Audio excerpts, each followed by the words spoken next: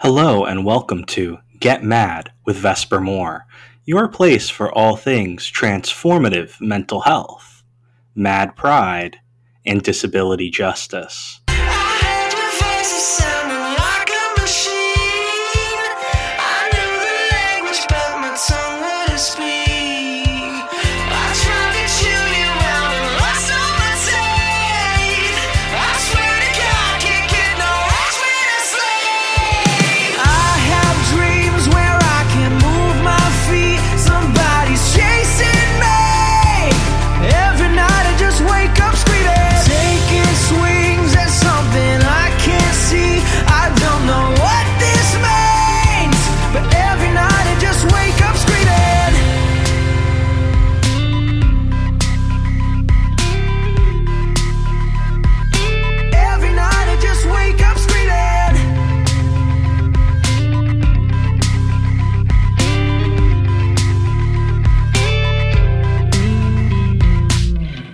When someone tries to silence you, scream louder.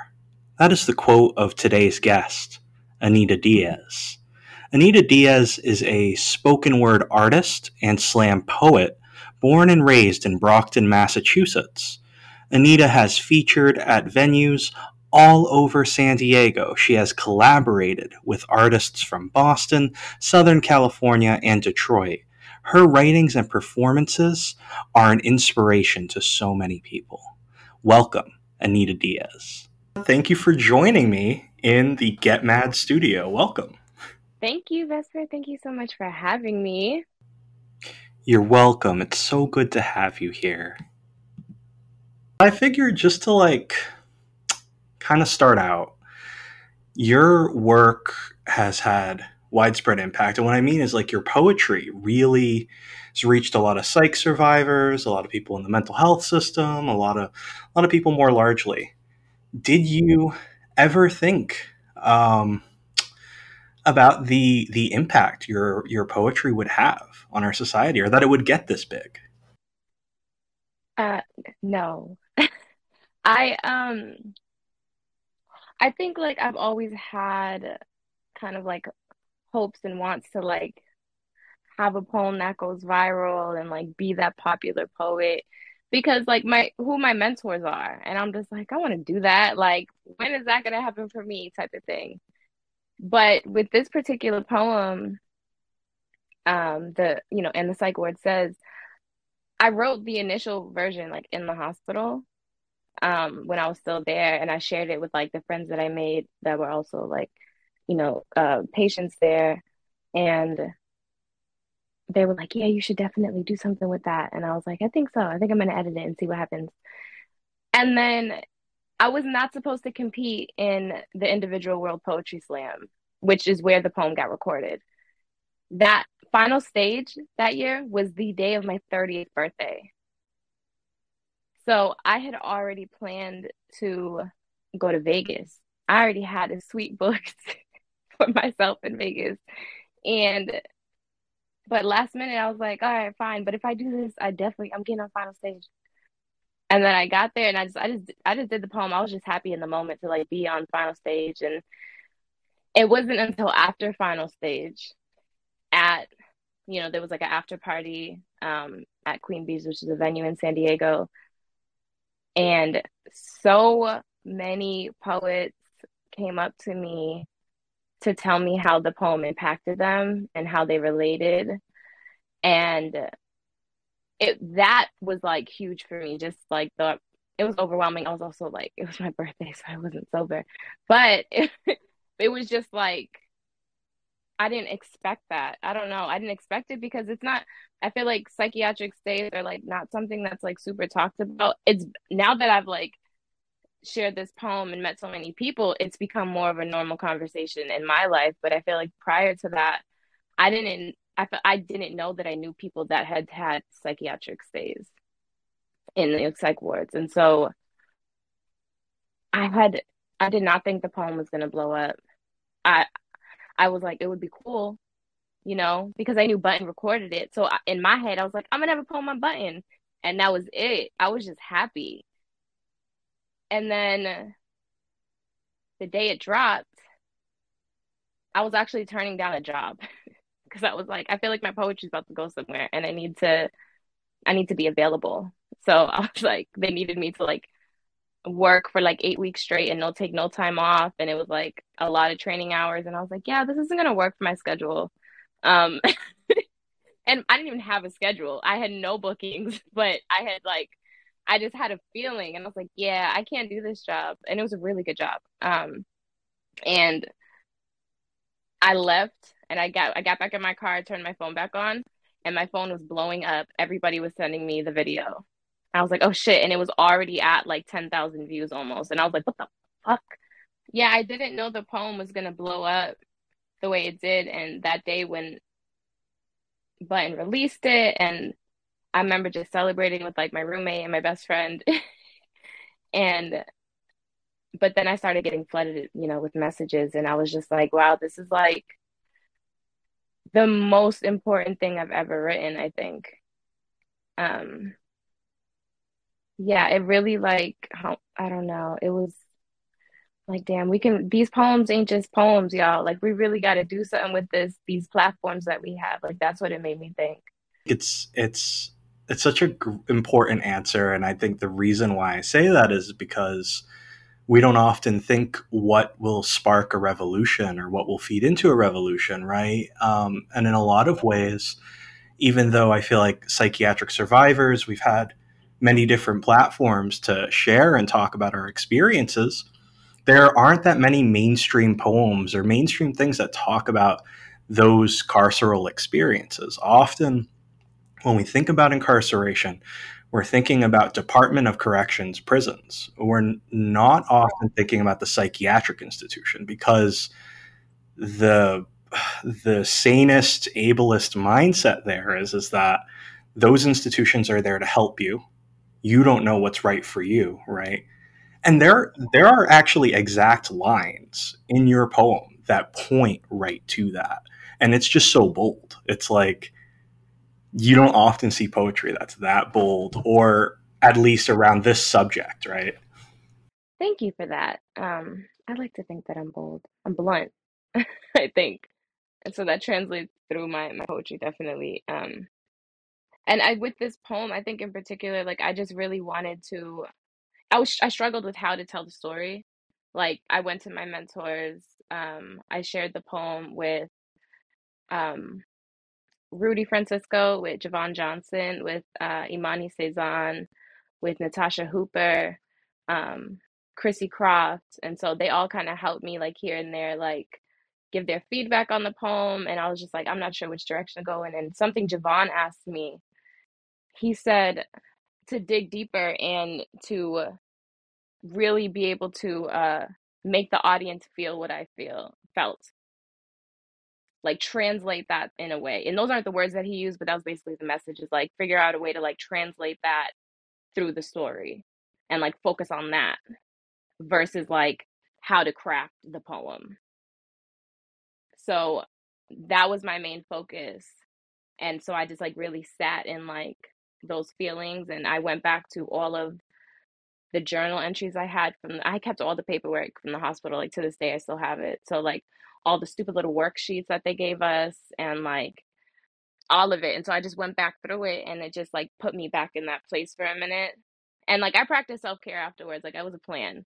So I was like, I know this may trigger me, but we gonna work it out. Like if for a moment I have to sit in this place to get this message out, then I can do that. Um, so that's what I did, and then it translated in that way. And it's not super like metaphorical at all. Like it's very straightforward, I think. And it's personification. It's I didn't feel the need to be heavy on the metaphors, um, with the message being what it was. So, and I finished writing the poem like less than 2 weeks before I performed it on final stage. And I started like choreographing it and like practicing the performance 1 week, like that Saturday before, and the final stage was on Saturday. So that Saturday before is when I started actually like memorizing and rehearsing it. So it was like the most intense 7 day of like poetry boot camp that I put myself through with my coaches and teammates. And um It was definitely well worth it. Like it was that was probably the hardest I've ever worked. So that had to be like really visceral when you like performed that. Like you were sitting in that and then you were in that space. Yeah, and I did that poem first in the competition because I was like, if I'm gonna do any poem, because it's they cut people after each round, so I was like, if I'm gonna do any poem on final stage, it's gonna be this one. And I scored really well, but I did it in the first round, and so like the whole like few hours leading up to final stage, it was just like get in that zone, get in that mode. Like, and I used to play sports too, so I would like I know how to get into like game day mode. So that's all I was doing and like psyching myself up and like not over rehearsing the poem, but making sure I knew it and making sure I knew the choreo and the intensity that I needed to have in my face because that was the most expression I feel like I had to, because I was so still and statuesque during the poem. I had to bring a lot through my face and my voice. And I still look back and I'm like, you could have done more, but that's just like the perfectionist in me. Yeah, it's that inner critic, you know. But if you don't mind going there for a moment, was there a turning point or a traumatic experience in particular during your stay in whatever psych institution you were in that really led to like I need to tell this story someday? It was when I found out about the 72-hour rule and the weekends not counting because the staff led me to believe they told me there was like you're gonna be here for 72 hours, like that's just what it is. Like when I got there they told me the whole um actually they didn't say 72 hours at first. They gave me the two pieces of paper and there was a red piece of paper and a white piece of paper and they said if you sign the white piece of paper then you're in here voluntarily. If you sign the red piece of paper then that means you're refusing treatment and basically like your stay will be longer because the doctors determine like when you're gonna leave and it's kind of like on them. So it looks worse if you don't sign. So I was like, fuck it, give me the white paper. And then, so I got there Thursday night. Mind you, I was in a different hospital like half of the day on Thursday. And then at like 11 o'clock at night, they transferred me to the actual hospital I was going to be staying at. So I felt like I already spent a whole day. Um, and then that night they said that technically my stay starts tomorrow, but it's only 72 hours. I was like, all right, so bet. So I'm out here Sunday or Monday at the latest, right? And like so it should be Sunday technically. I can leave. And they were like, well, they would just kind of like let me believe that. Um, the weekend came and they said that nobody's going or leaving because like nobody was talking to me about leaving or staying.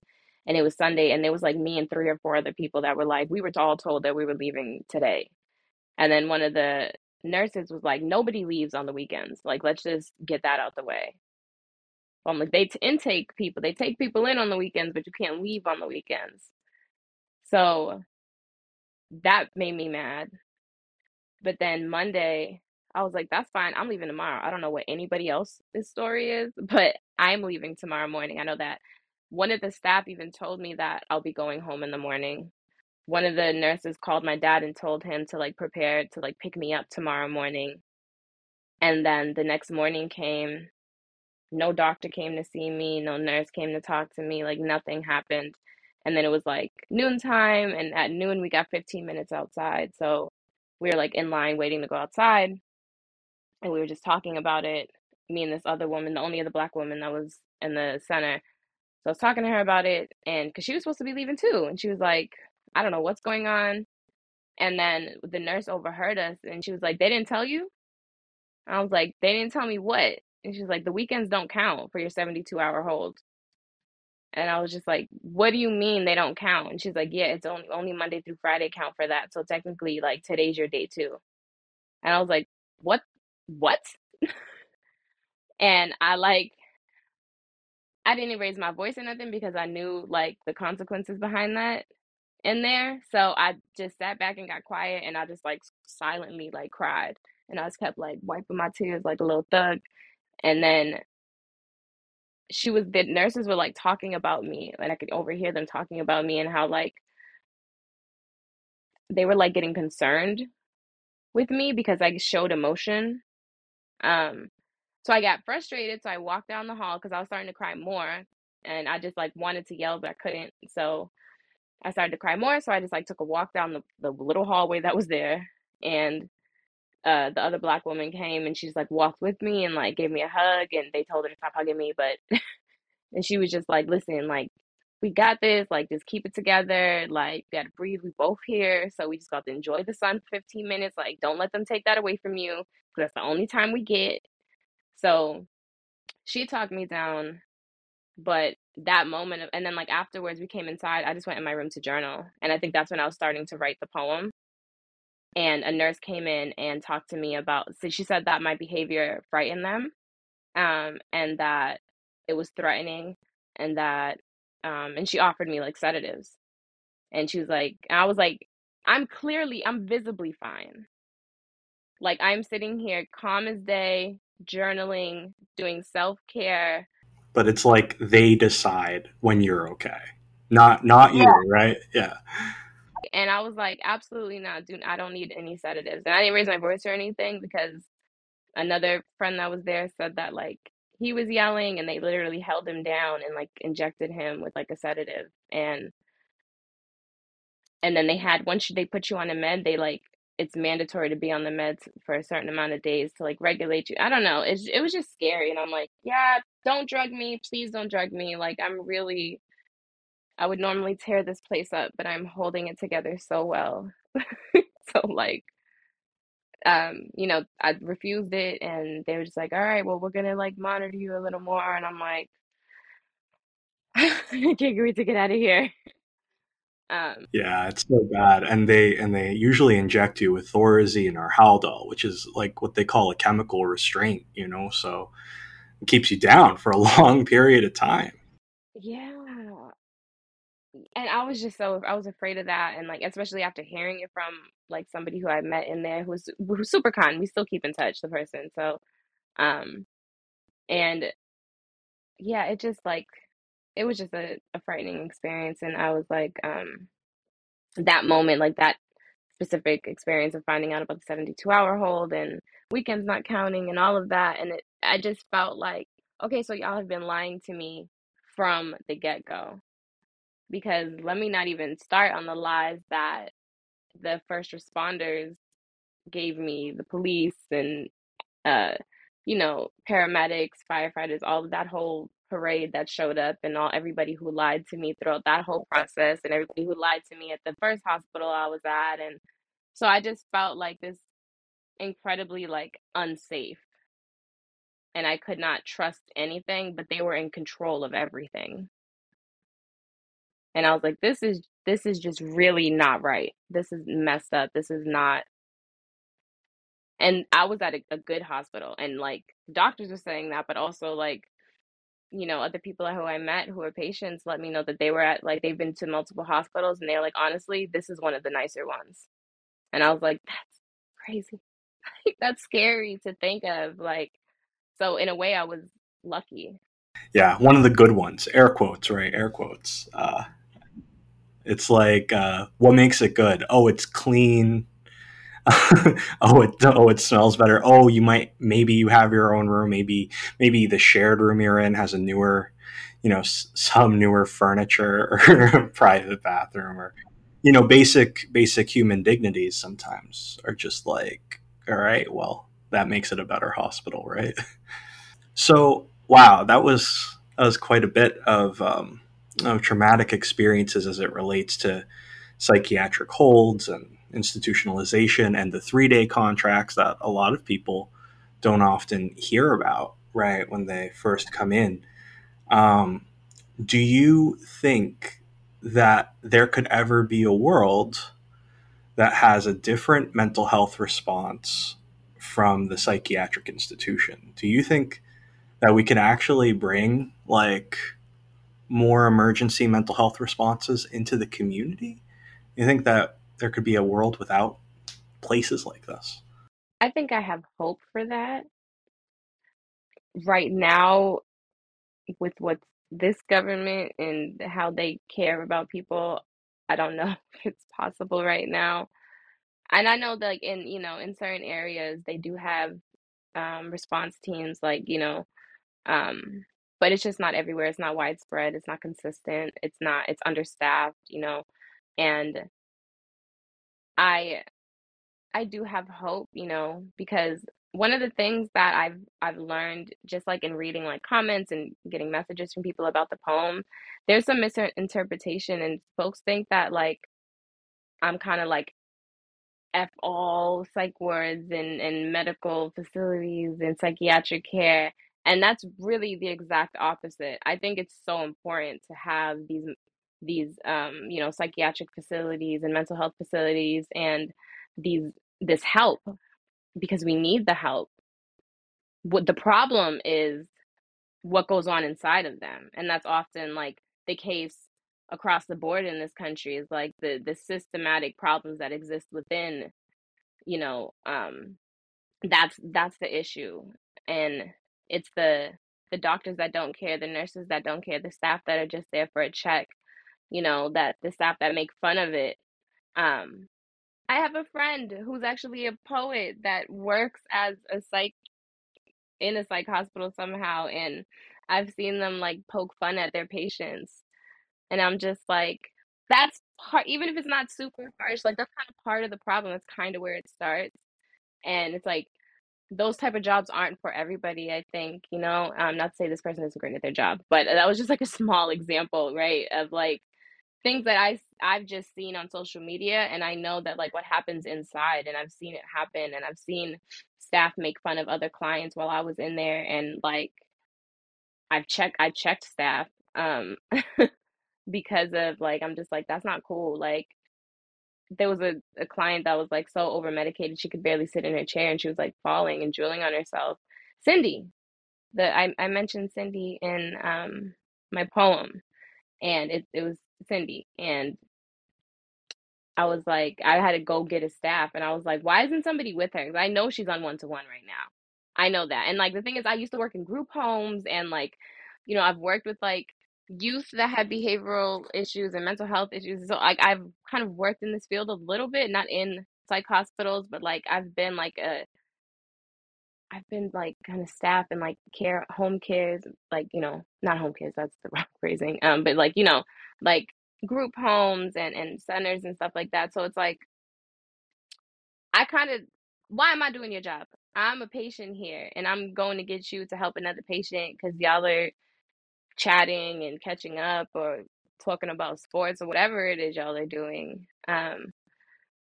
So it's like, and that's just like, the very surface of like the problems that go on that exist within psychiatric hospitals, within mental health facilities. And so I do hope, I have hope, and that's part of the reason why I'm so excited about like the poem becoming so popular and becoming such like a conversation piece is because it started even in small areas, like it did start a little bit of change, and I saw that, and I got to be a part of some of that.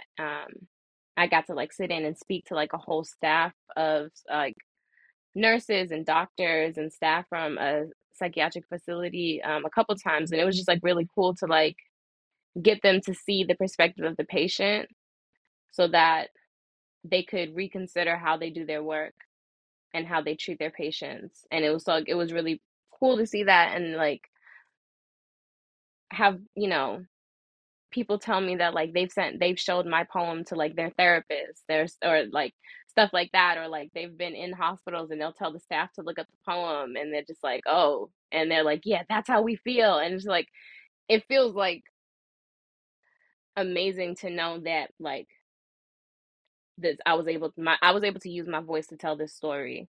And even though like I was literally just telling my own story, which is what I always do in my poetry, like I am very honest and transparent. Like all of my poems actually happen to me like as I tell them. There's no like, yeah, there's no like imagination or extra or like, no, all of these are my real experiences. And even though I was like sharing just my personal story, like it is the story of like so many people, right? And that's often what happens with poetry, with, not even just poetry, but just as artists, as people, as we share our stories, we find that like, we're not alone and there are so many other people that share these experiences. Um, so it just makes me really happy that like I kind of was able to give a voice to other people when I was in a point like a space where I felt like my voice had been taken away for a moment. Yeah, there's so many black, brown, indigenous people of color, for example, right, who are involuntarily hospitalized all the time. There's some horrible history with that. There's a lot of there's many things that relate to involuntary hospitalization and oppressing people. So, and I think I agree. I think it's the type of help, it's the context of help, it's the context of support, it's how it's guided, how it's designed. I'd like to see a lot more mental health in the community and not so much in institutions. I want to see violence prevention, right, in conversations when we're younger and younger, right? Like talking about systemic oppression, trauma, the things that happen to us, right? And yeah, so I think that really leads to the next piece here, and that's really, what were some of the supports that you would want to see people in your family have? What are some of the supports you wish you had during that experience? I just wish that I was heard more than anything because I expressed that I wasn't doing well before I had a breakdown that led to my parents feeling like they needed to call 911, even though I begged them not to. You know, I openly express, and this is just like, I mean, it's not just my family because I feel like there's a lot of people whose families, like, especially when our parents are like older, like that older generation, just, they be in their old habits and some sometimes. And so, my dad is, he's not a supportive person. Like, he doesn't know how to respond well to like emotions or like mental health. And, when I expressed that I wasn't doing well, I was kind of just like blamed for why I wasn't doing well. And I wish, like, one, I wish I could have got a hug. I didn't even get a hug. Um, and I wish that I could have, like, just been like heard and like, okay, what do you need? What do you want to do? Like, how can I help you? And none of that happened. And I feel like those are such simple questions and simple ways to like be there for somebody. Is just like being present. Sorry, I'm about to get emotional, I think. Um, just like being present and like offering, like, okay, offering to be there in however, whatever capacity you can, asking what this person needs and figuring out a way to provide that or a way to help provide it, or, like, especially if I feel like it's really difficult for, in certain scenarios, to just like express how we're doing and be vulnerable and admit, like, yo, I'm not okay right now. Like, I'm not handling life well. I think it's like sometimes it's really hard to do that. And in certain communities, in certain scenes, in certain groups, like, I think it's becoming something that's like easier, but it's like it's not everywhere, Um, within my family, it's not something that's easy to do. So, but I did it and it was just like, damn, like this this was really hard to do, and this is the response that I get. I just wish more than anything that like I was heard and I received that support instead of, because I feel like I was kind of attacked and like blamed for my mental state, and like made to seem like I was almost like irresponsible in a way because I'm not doing good, and I like let myself get to this place, and I'm like, yeah, but like trauma and stuff, it weighs on you. Um, so yeah, I think that, and also like before my parents' sake, um, once it got down to like me like not being well, then like I did hold a knife to my arm, but that was only because of a comment my father made. Like, it was like kind of like an attention seeking, like scare you type of moment, which isn't like to justify it or anyway, but he had made a comment of like if I hurt myself, he would just pick me up and put me in a hospital. And like the way he said it is like he referred to me like I was like a slab of meat that he would just like pick up and toss away. And I was just, it made me, I was like, damn, you really don't care, huh? Like, you really don't care. Um, so that, and that was the moment that after that he went to the police station and told them. And then the police was like, boop, boop. And then before my dad could even get back to the house, there was I was getting taken out of in an ambulance. So It's so rough, like how the people in our lives respond to things, and I can totally relate to the piece of like, oh, I wish I had a hug, I wish I had this, I wish I had this response, because I feel like we so often like turn to isolation to figure your own stuff out, right? Before we actually reach the point of connection and like actually listening, right? Not just like I hear you, like I'm here, I'm just, but like actually like okay, like there's something going on, right? Like I like to always say that I didn't consent to being alive, right? But yet I'm alive every day.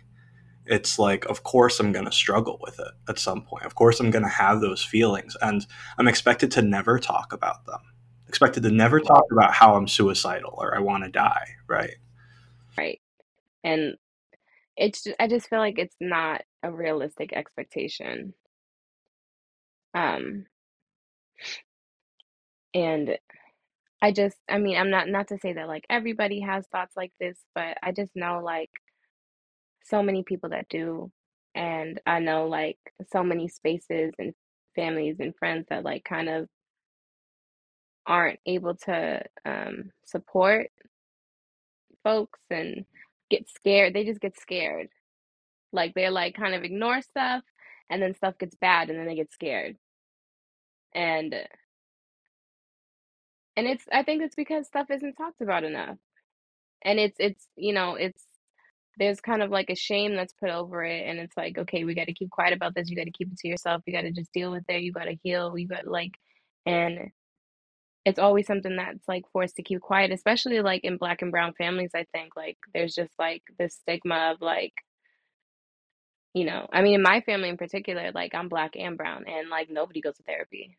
Like I'm like probably one of the first people to like consistently go and I just recently started like actually going and like, giving it my all. And so my family doesn't do that. They don't support that. They don't talk about mental health. They don't even though like I'm no psychiatrist, but I'm pretty sure my parents both struggle with their own mental health, but nobody talks about it. Nobody gets help. It's just something that's like kind of not real. Um, and so it makes it difficult to open up about it and to get support and to find support because if like you grow up in a family that's like that, it's like you get afraid to like reach out to friends or others and get that support and find it because it's like, yeah, damn, if you can't get it at home, that's supposed to be where you get everything, right? That's like what people say. It's supposed to be where you get the most love, where you learn, where you have the most support. And that's not always the case in everybody's family. Um, And that's super powerful to be willing to become vulnerable and to reach out for support in those ways when everything in this world tells you not to, right? Especially when your family's like, we're surviving, like systemic racism's real, like there's so much suffering here, right? We have to work twice, three times as hard, right? You don't have time to seem weak in a white supremacist society, right? So that's like, yeah, that's it's quite a bit to then go like, okay, you know what, I'm gonna be vulnerable and I'm gonna talk about these things. mhm. And I think in hindsight, like it definitely like not to sound like corny, but like it definitely makes you stronger actually to like be able to be vulnerable and let things go because it's like think of it as like literally holding weight. Like if you got a backpack and you got to just keep carrying these rocks and it's like you weighing your back down and like yeah, it hurts. You got to like put stuff down. But at the same time, like you keep walking, you still walking with these rocks, so you getting stronger. Like you're building strength from holding all this weight, And so yeah, I don't know. I feel like I don't know where I was going with that metaphor, but I made my point. It's that idea of like we're resilient, but like we shouldn't be expected to be resilient, right? Like it shouldn't be like you can get over it because you're resilient, right? And that kind of idea, you know. So it's so powerful. Do you have anything that you want to tell our listeners today? I want to first just like virtually hug anybody who's listening who has like gone through this experience and feels like alone in any way, um, or like lost, trying to like, I felt very lost after the experience. Like I had to like kind of rebuild from ground zero. Um, and so I just want to extend like my love to people first and foremost. And I also want to say, like, don't be discouraged from still getting help because I was for a while. Um, I mean, I never really went to therapy before. I tried like counseling here and there, and then like, it's like, yeah, this isn't for me. Um, but I was in the hospital in 2019, and it wasn't until a few months ago that I got my first like therapist, and I have weekly sessions now. Um, and I just want to say, like, don't, sometimes like you may find a therapist and they're not the one for you. Like the one I have right now, she may not be the one, but it's like cool, like she helped so far. Um, but just don't be so discouraged from getting help. Like it is, I was really afraid to get help because I'm like afraid of sharing too much or saying the wrong thing because I know they're mandated reporters. I know what will happen if I say something. And so I'm not gonna lie, sometimes I do like, this is what we're talking about today. And like, I kind of like censor myself in certain moments um, because I don't need them to put me in a hospital. I just need them to be here and be emotionally supportive for me while I vent and get this shit out. So, sorry for cursing. I'm like, not supposed to be doing that. No, it's fine. Curse away. Curse away. Okay. I know it slipped a couple other times. I can't help it. But yeah, I just, I want people to not be so completely discouraged from finding help. Like, take time and space, find support in other ways too. Like, sometimes it means switching up your friends group. Sometimes it means like, joining new spaces, finding new things to do. Um, and that's okay. It's like find yourself again, rediscover yourself, because you're not done yet. Oh, thank you, Anita. Thank you. This is so powerful, and thank you for joining us today. Thank you for having me. Thank you for this conversation, for this platform, for this all of this. Like this is super, super important. This is what I'm talking about, having the conversation, making it normal. Like you're doing that, and I think that's amazing. Like you're taking the steps to do your part and make these conversations normal. And I love that. I appreciate it, and I think the more conversations we have like this, the more we can transform mental health in the way we know it in our world.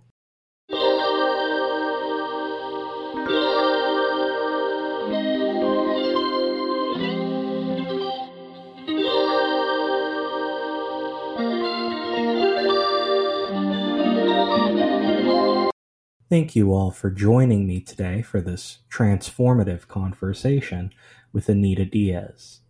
I am now going to invite her up to perform her piece, And the Psych Ward Says.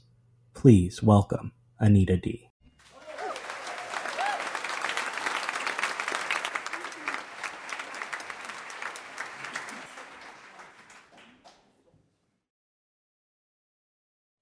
And the psych ward says, there is no need to worry. This asylum was built to help you. And just like the straps on the stretcher that you rolled in on, we are going to keep you safe and secured. Notice the locked doors and all the cameras perched in the corners like hawks. We will be watching, but this is all for you and your well-being. You are sick, anxious, depressed, a danger to yourself. The state told us to hold you for 72 hours, but if you sign this paper, we can pretend your stay here this weekend is voluntary. Friday morning, you will be woken up by strangers in white coats and clipboards. You will be asked again and again and again about why and how you want to kill yourself. Be honest. Remember, you are only here for 3 days, so take advantage of the 5 to 10 minutes you have with the doctors. But understand, he has a list of patients as long as his pay stubs. So you won't be receiving any actual therapy sessions while you're here, but we will recommend them as treatment for after we let you out. Until then, we want you to be comfortable, so sit back, enjoy the plastic furniture and coloring books. We have old radios with no antenna, but the static is still loud enough to drown out the sound of the woman screaming in 2B. That's just Cindy. She just does that sometimes. Well, she didn't always, but she does now, and until we can find the right medication, we are going to keep helping her. Just like we want to keep helping you if only you'd let us. It's Friday morning, and you haven't even tried the meds yet. You're still lying to us about holding the knife to your arm like your parents haven't already told us everything. Just be honest and let us help you. Did I mention that the state only recognizes the existence of psychiatric patients Monday through Friday? Meaning the past 48 hours you've spent here didn't even count, meaning we still have time for a breakthrough or a breakdown. This is a good thing. This means we still have time to help you. And I can see that you're getting upset, but do not walk away from me with tears streaming and knuckles buried in palms. That type of body language is aggressive, and we might have to do something about that. A sedative, maybe diazepam. Perhaps I don't think being alone is best for you right now. Maybe you should spend time with the other patients. Get to know how they got here. Listen to them when they tell you got lucky getting placed in this psych ward. We are one of the good ones, and we want you to stay here. We figure if we keep you long enough, maybe you'll eventually start to fit in, or maybe if we keep you locked up, you'll eventually start to act out, and we will be right here waiting to prescribe you something to label you with the diagnosis. We didn't cause your social anxiety. We only heightened what was already there. We just want to see you reach your full potential as a patient. We told you, this asylum was built to help you.